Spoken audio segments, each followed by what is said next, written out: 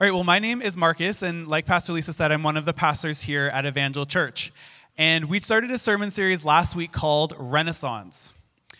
And Pastor Lucas gave a great message kind of introducing what that means. And the word Renaissance is just a revival of or renewed interest in something. And so what we're hoping and intending in this series is to kind of go back to the classical practices of faith. Some of the things that maybe have been lost or maybe need to be rediscovered.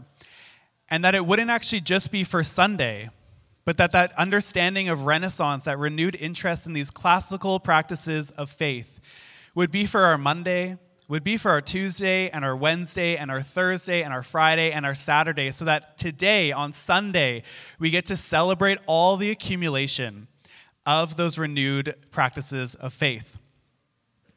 And so with Renaissance, we're kind of looking back in history a little bit and seeing how it can move us forward into our future. And so I want to give you guys a quick history lesson this morning, and I promise it will be quick. So there is something called the Gutenberg Press. And it was a printing press that was created just before the Renaissance actually occurred. And it was named after its inventor, and it had individual moving letters that would stamp. And so what that enabled was the mass printing of text in Europe. So at that time, there was only about 30,000 books published or written at that time that were in circulation. And if you think about that, that seems like a large number, but there are like millions and millions and millions of books now. And so it was actually a very small number because everything needed to be written out by hand.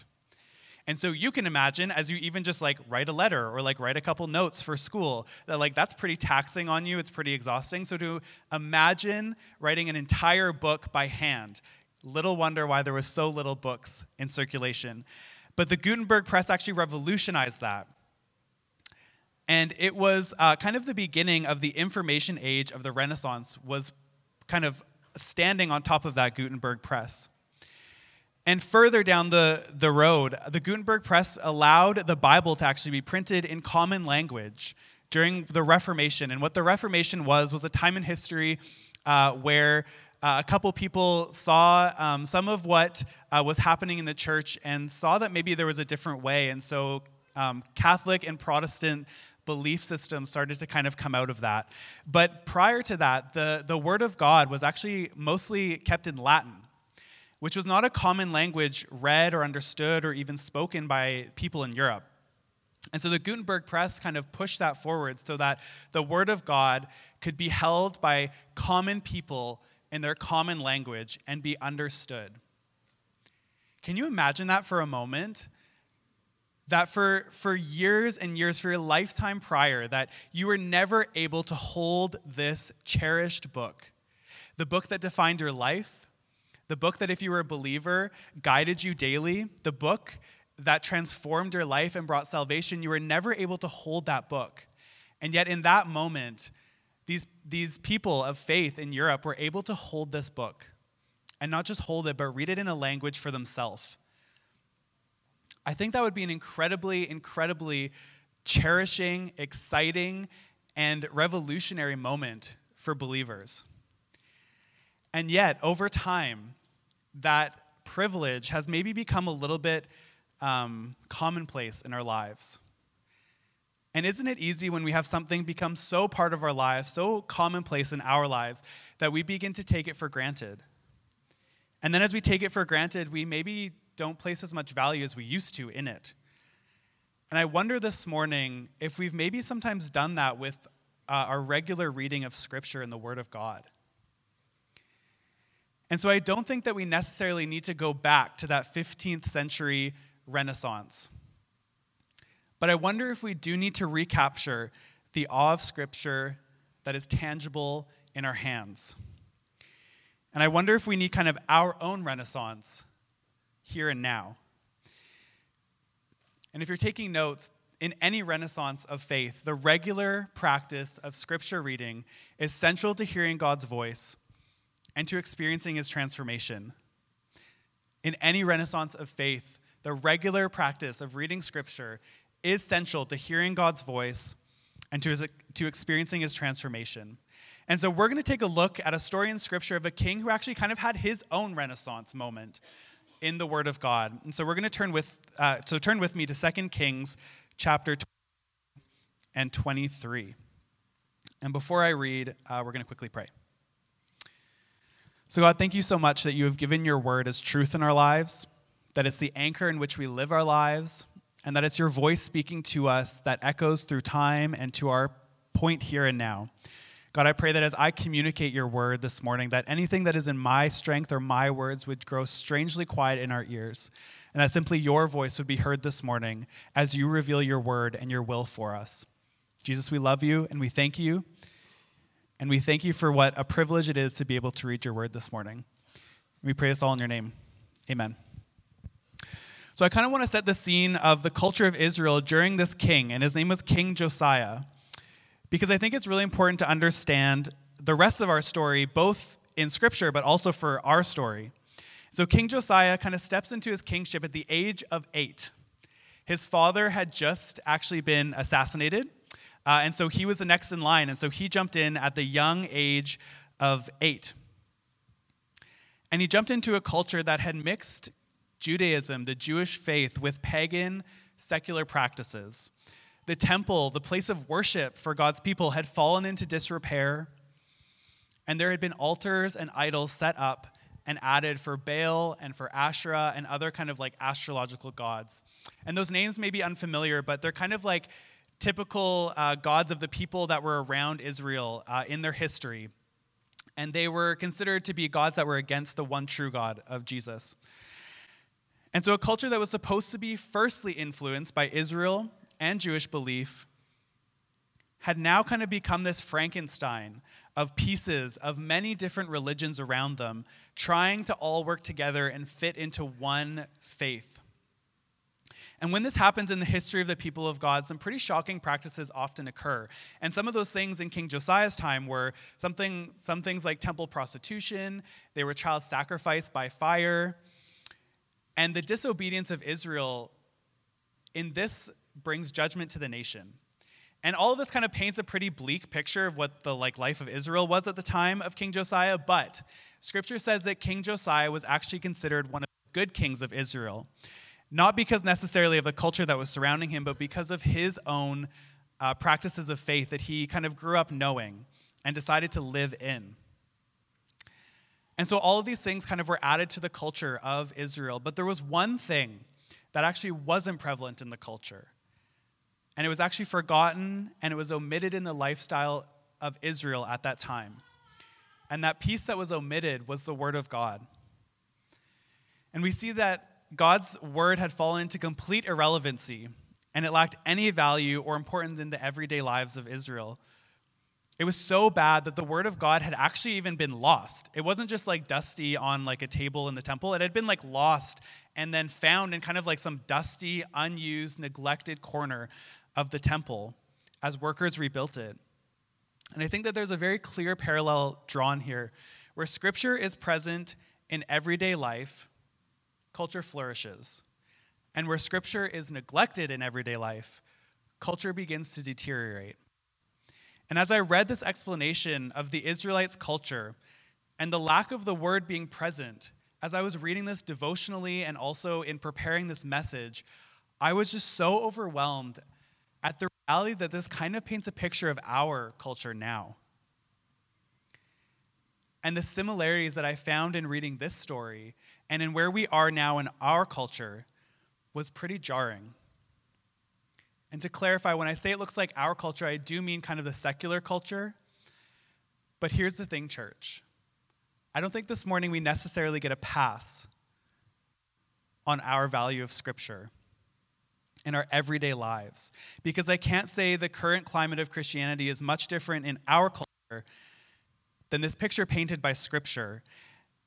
And as I read through the story of King Josiah, it was as if Scripture was kind of holding up a mirror to my face. And I think it's because we've maybe lost our interest and value in the regular practice of reading Scripture, or else we see it as secondary to other parts of our lives. And I think this has allowed other pieces of truth to kind of take a louder voice in our lives than that of Scripture. And although that paints maybe a pretty bleak picture for us this morning, what I'm so hopeful for is that this isn't something new. This isn't something that we've never experienced before. And so if this is something that isn't new for us, and if Scripture speaks to it, then I think that there's great hope this morning in seeing that there may be a different way for us today. And what we need is a renaissance of our own devotional lives. And to clarify, what I mean by devotional life is the regular practice of Scripture reading and of prayer and of spending time with Jesus in his presence. And we need this in our cultural moment because in any renaissance of faith, like I said, the regular practice of reading Scripture is God's primary way of speaking to his people and bringing transformation.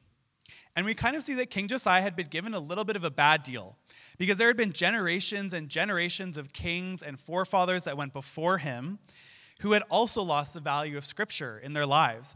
And so he was kind of just doing what he was brought up and knew how to do.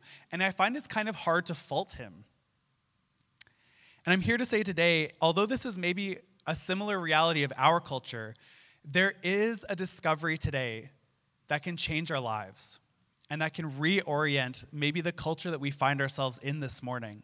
And I think that our discovery of Scripture this morning will begin a process of hearing God's voice and experiencing his transformation. And so I don't want this to seem like it's the hammer coming down, but it's an invitation to join in this journey today.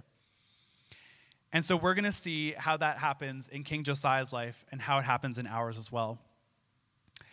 And so when we jump into the story of the Word of God being discovered anew and again in this story, it caused a really strong response in King Josiah. And so we're going to read it. It's on the screen. It's 2 Kings 22, verse 11. And it says, "When the king, King Josiah, heard the words of the book of the law, he tore his clothes." And this picture might be like a little bit strange to us. Like, is he like taking the sleeves off of his shirt? Like, did he have a hole in his sock? Like, what does that mean? But culturally, what the idea of tearing your clothes was, is that it was represented of grief and of repentance. And repentance is simply turning away from a particular habit or lifestyle or sin and turning back to Jesus and walking a different way. And so King Josiah, tore his clothes. He was grieved and he was repentant because he saw the gap between how he was living his life and what Scripture said was true and how we should live. And when we practice reading Scripture, the Holy Spirit reveals to us also places in which we need to adjust. And it's not done to bring shame or to bring condemnation or to make us feel terrible about ourselves, but it's to bring us to a place of greater holiness and a place of more abundant life in Jesus. And this moment of repentance, of tearing his clothes, of hearing that book of the Word being communicated, brought a shift to what King Josiah valued. And he began to value Scripture not because it necessarily was giving him a positive response in that moment. We see in this story that actually what was told there was that Israel was going to experience the judgment of God. And so he began to value Scripture not because it was necessarily a positive response, but because he was led to believe that it was the ultimate source of truth and guidance for his life. And I think in our lives, there's a subtle but powerful shift that can occur. It can be very, very easy for all of us, myself included, to have our values try and fit into Scripture and shove it into what the Word says. Then instead to actually have Scripture reveal what our values should be. And it's so subtle, and yet it's so transformational in the way that we continue to live our lives going forward. And so we need to be aware of justifying our values that we create ourselves with Scripture instead of letting Scripture reveal our values. Because if we do the opposite, if we let our values influence Scripture, then we begin to become a higher authority of truth than the revealed Word of God. But why? The question is why? Why do we have to strive for this life, letting Scripture reveal our values, when it often leads to difficult change and what we can see as restriction in our lives? Isn't it just easier to not do this at all? And the answer actually is yes. It is far easier to not have our values be revealed by Scripture. But what I'm here to say today is that it leaves us ultimately unsatisfied. And we see through King Josiah that there's life abundant by having our values be shaped by Scripture. And we see this, the kingdom of Israel would experience that judgment, but what was revealed is that King Josiah and his repentance actually would be spared by that judgment that God had. And I think it's so interesting, the parallels, because I have friends and family who live their life full of incongruence and who are constantly grasping at different places to find truth in their life and to find what is right in their life. And it breaks my heart. And what congruence means is simply the harmony between what is going on inside and what is projected outward. And I have friends and family who are constantly grasping at different places and different thought processes and different understandings of what truth is, and they kind of begin to just float and find themselves lost in this life over and over and over. They hold on to a piece of truth, and then it's challenged and it falls apart, and then they have to look for something else.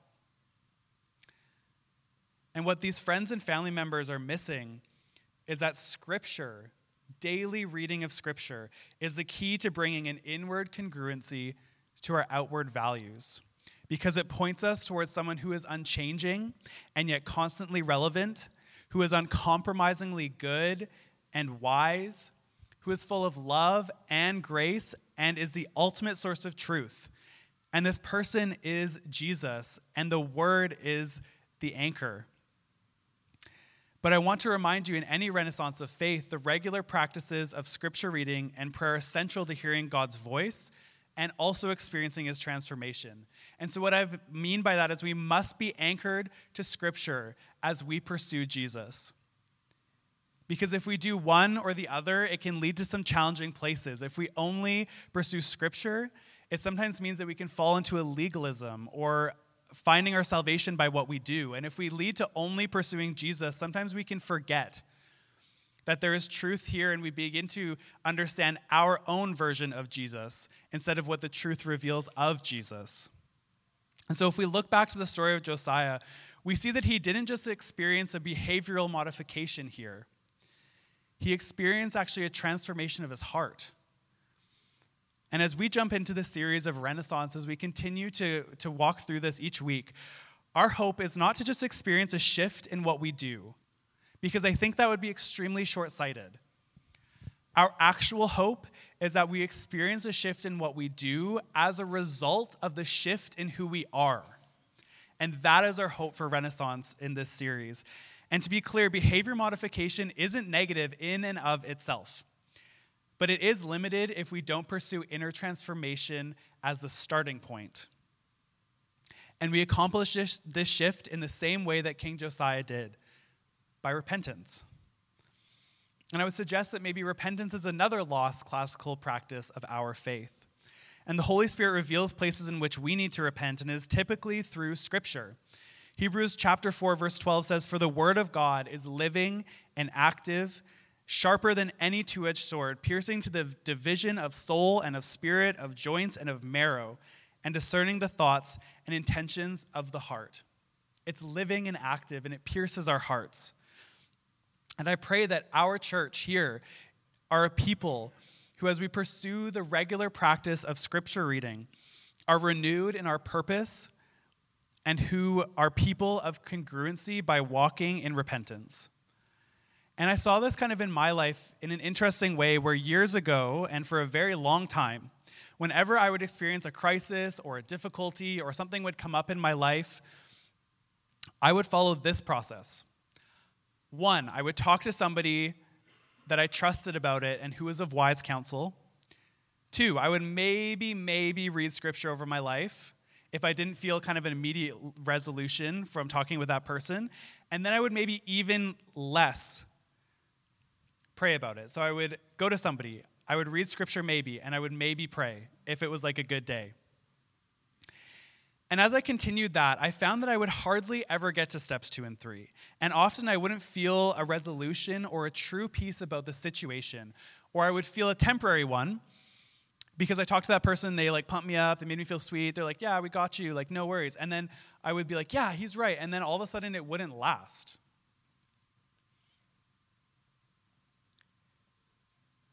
And so I realized that maybe the way that I was doing this was not the best way.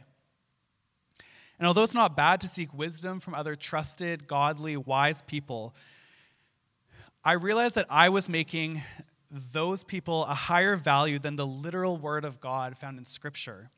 And so as I was convicted about this, I decided to simply flip the script. And so instead, what I chose and decided and tried my best to do was to first pray about it, to then read and speak Scripture over my situation, and then talk to somebody as well about it. And as I did this, it actually totally transformed my life. Did my situation radically change? No. Not necessarily and not often. Sometimes I felt like that one step of having to speak Scripture over my life was like not just like a daily moment or like whatever. It was like a second by second. Like I would feel the throes of anxiety. I would feel the challenge. I would feel the gap. And I would have to over and over and over and over and over and over speak Scripture over my life. And I would have to pray about it over and over and over. And I would continue to go to people for encouragement. And so my situation didn't radically change, but I found a greater depth of transformation. I found a deeper sense of peace, and I found a greater absorption of Scripture in my life.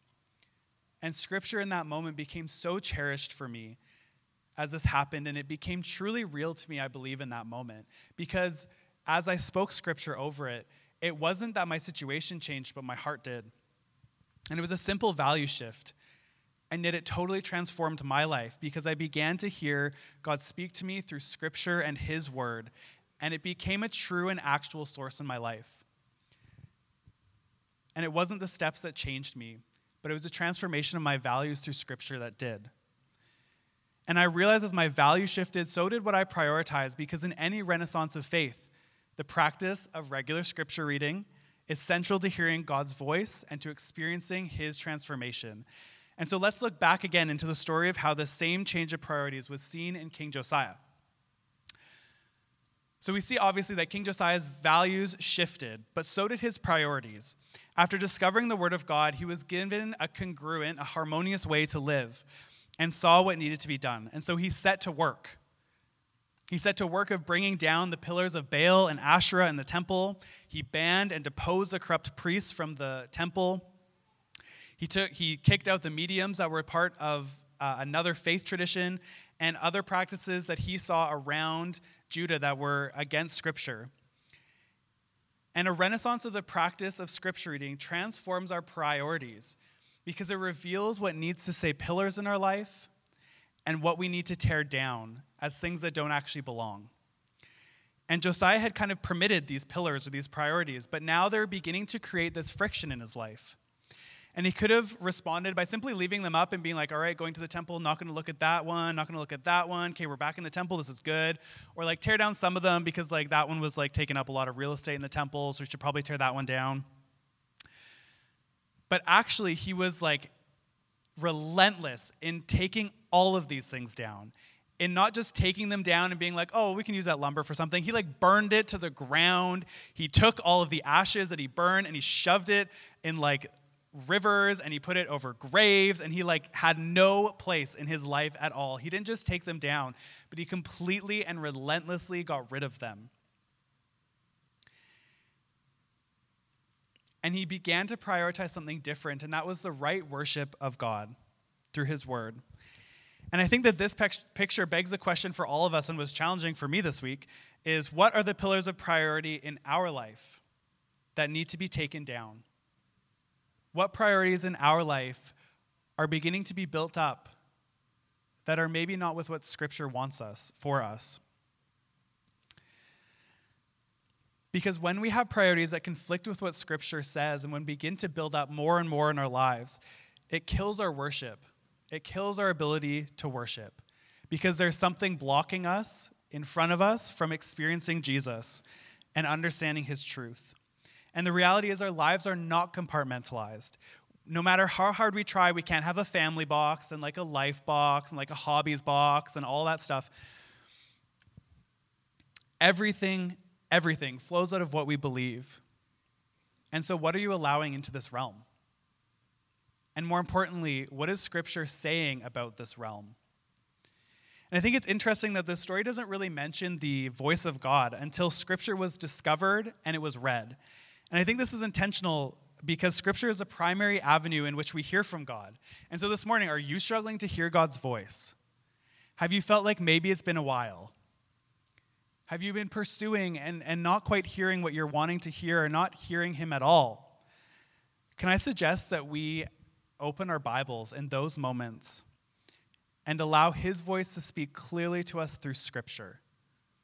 I think it's so easy for us to be like, God, I want to hear from you. God, I want to hear from you. Like, I want to hear what you are saying to the situation. And God says, I've already said that in my word, in my Scripture that I've revealed to you. And of course, there are times where God speaks to us directly through the Holy Spirit or through another person operating a spiritual gift. And I'm not here to negate that or to devalue that in any way. But I think our culture prioritizes sometimes hearing God's voice through means other than Scripture first. And that we may be being led astray as a result. Or if not that, we're quickly forgetting the very book that these words from others should be coming from and should be rooted in. And so we need to return to prioritizing hearing God's voice through his written word. Because we've already heard in Hebrews that it's not some dead past book that is this manual to our lives. It's kind of boring. No, it's the living and active word of God. It pierces us. It is alive. It's not something that is dead and boring and dusty and irrelevant, but it's something that pierces us.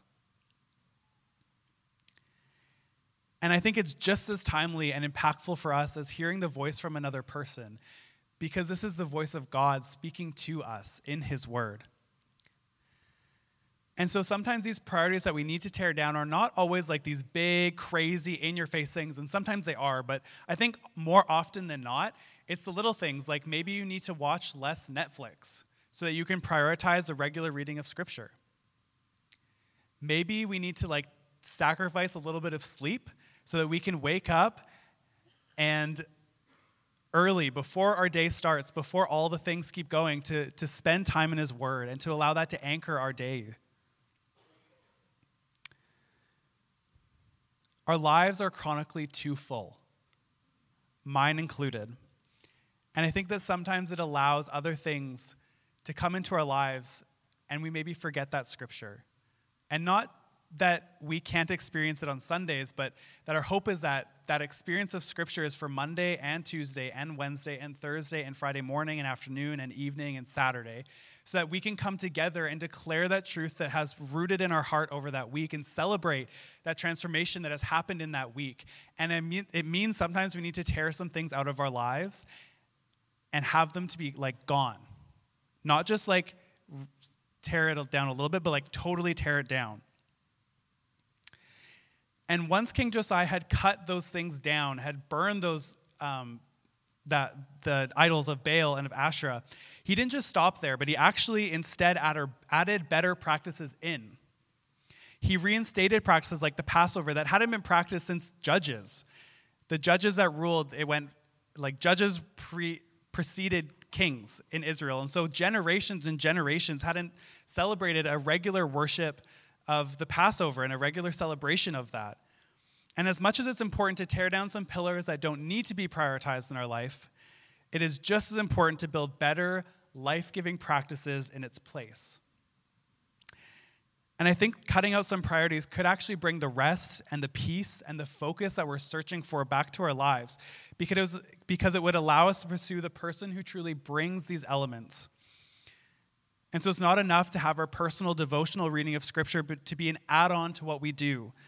But it must be the thing in which we anchor ourselves in, because everything that we do flows out of our relationship with Christ. And it's not just a one-day-a-week kind of relationship. He's calling us to an everyday renewal in him. And this isn't easy work. I'm not up here saying oh, this is super easy, this is just a small thing that you have to do. It's actually quite difficult in our lives. It's painful to say no to some of those things that we've added to our lives. And I'll be honest, our regular devotional reading of Scripture is both a blessing to our lives and also a discipline. It is a blessing, and it is also a discipline. It's something that needs to be practiced. That's why we're so intentional with calling these regular practices of faith, is because it's something that needs to be developed in our lives. But it will also mean that hearing God will become easier for us. It will clear out some things so that we can hear his still, small voice again. And it will allow us to experience his presence in a greater and deeper way. Matthew Henry comments, "Those who put the truest honor upon their Bibles, that study them and converse with them daily, feed on that bread and walk by that light." There is great fulfillment in the regular devotional reading of Scripture. And it's so worth it as Scripture brings peace and guidance and instruction for how to live. And this work of tearing things down allows God's abundant life to be felt and experienced in a greater way and in a deeper measure. And Josiah didn't do this alone. He had people around him to help him in this. And it's the same for us, that we need each other here to spur us on to that regular devotional reading of Scripture in our lives. Because it can be challenging, and life can add things to us that maybe take time away from that. And so we need each other. And I would hope that we here are people that would spur each other on to that, to encourage each other, to hold each other accountable to it. And King Josiah realized that the personal shift in his own renaissance of reading Scripture couldn't be just contained with him, but he instead invited the entire nation of Israel into this renaissance as well. It says in 2 Kings chapter 23, verses 2-3, "And the king went up to the house of the Lord, and with him all the men of Judah and all the inhabitants of Jerusalem, and the priests and the prophets, all the people, both small and great. And he read in their hearing all the words of the book of the covenant that had been found in the house of the Lord. And the king stood by the pillar and made a covenant before the Lord to walk after the Lord and to keep his commandments and his testimonies and his statutes with all his heart and all his soul, to perform the words of the covenant that were written in this book. And all the people joined in the covenant." I love in verse 2 that it says all the people, both small and great. It doesn't matter how long we've been a part of faith for. There is always something new and greater to be learned. There's always still transformation that can happen in our lives. And so no matter if you feel like you're maybe far in your journey of faith or just starting, there is always a renewal of Scripture that can happen in your life. And that's my favorite part about Scripture is we can read books that over and over and over again and know the storyline and know exactly all the elements. But with Scripture, we can read the story and experience something new every day. And I think that's such a wonderful blessing of what Scripture is. But the transformation must first start with us. If we want to have a community of people who are convinced that the daily reading of Scripture is central to hearing God's voice and experiencing his transformation, then it needs to start first with us. We must be the leaders. But it should also inspire us to turn to others, both here in this assembly, but also here in this community, to experience their own renaissance of faith in Scripture. Because the reality is, people are desperate for truth here. People are desperate for truth here, and people are desperate for truth out there. And they need to experience their own moment of discovering Scripture for the first time.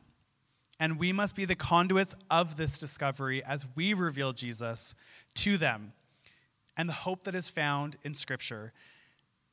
David Gutzig comments on the story of Josiah, saying, "Throughout the history of God's people, when the word of God is recovered and spread, spiritual revival follows.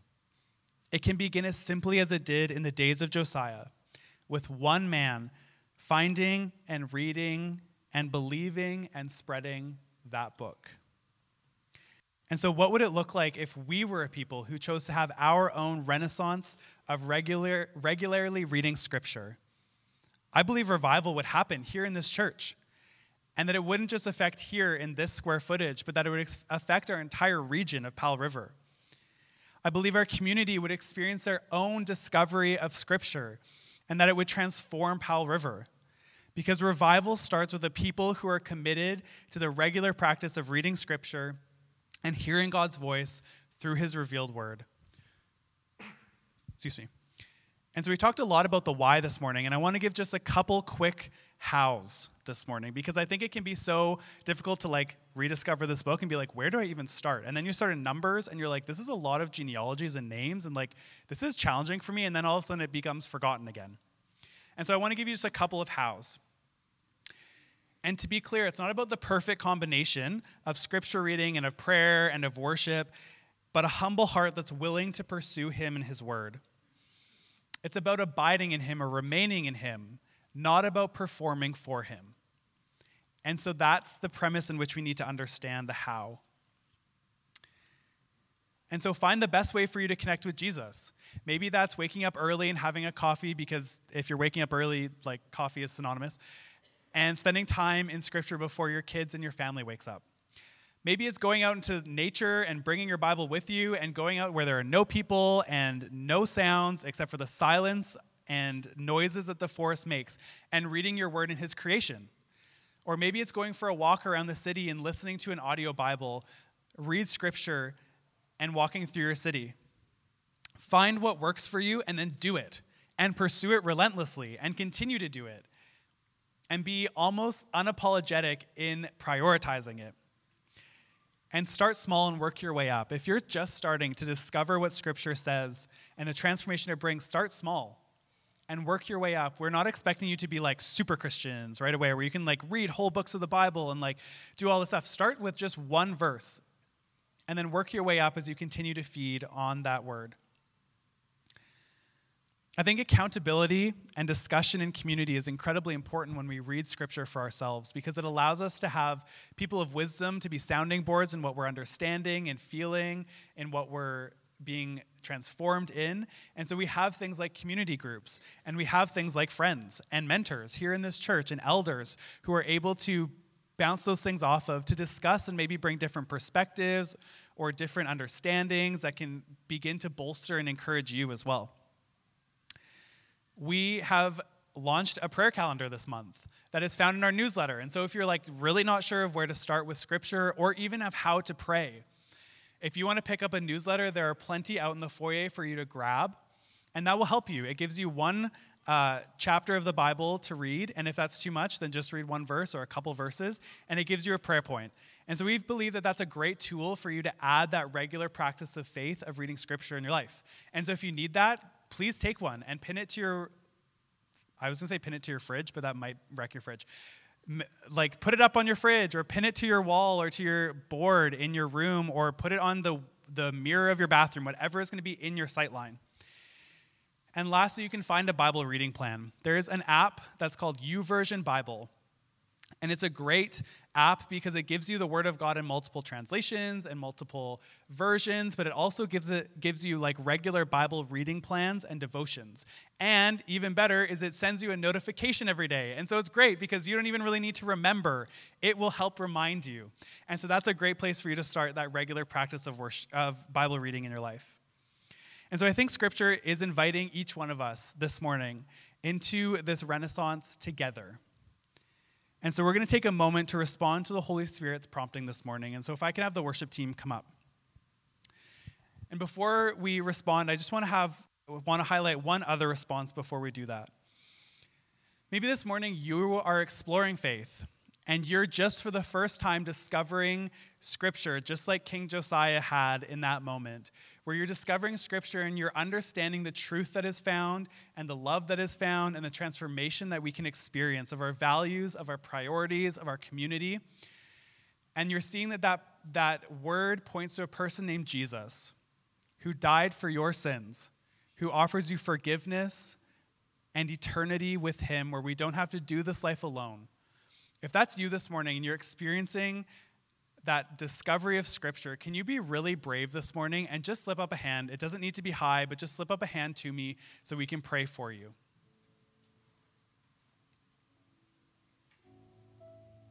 Awesome.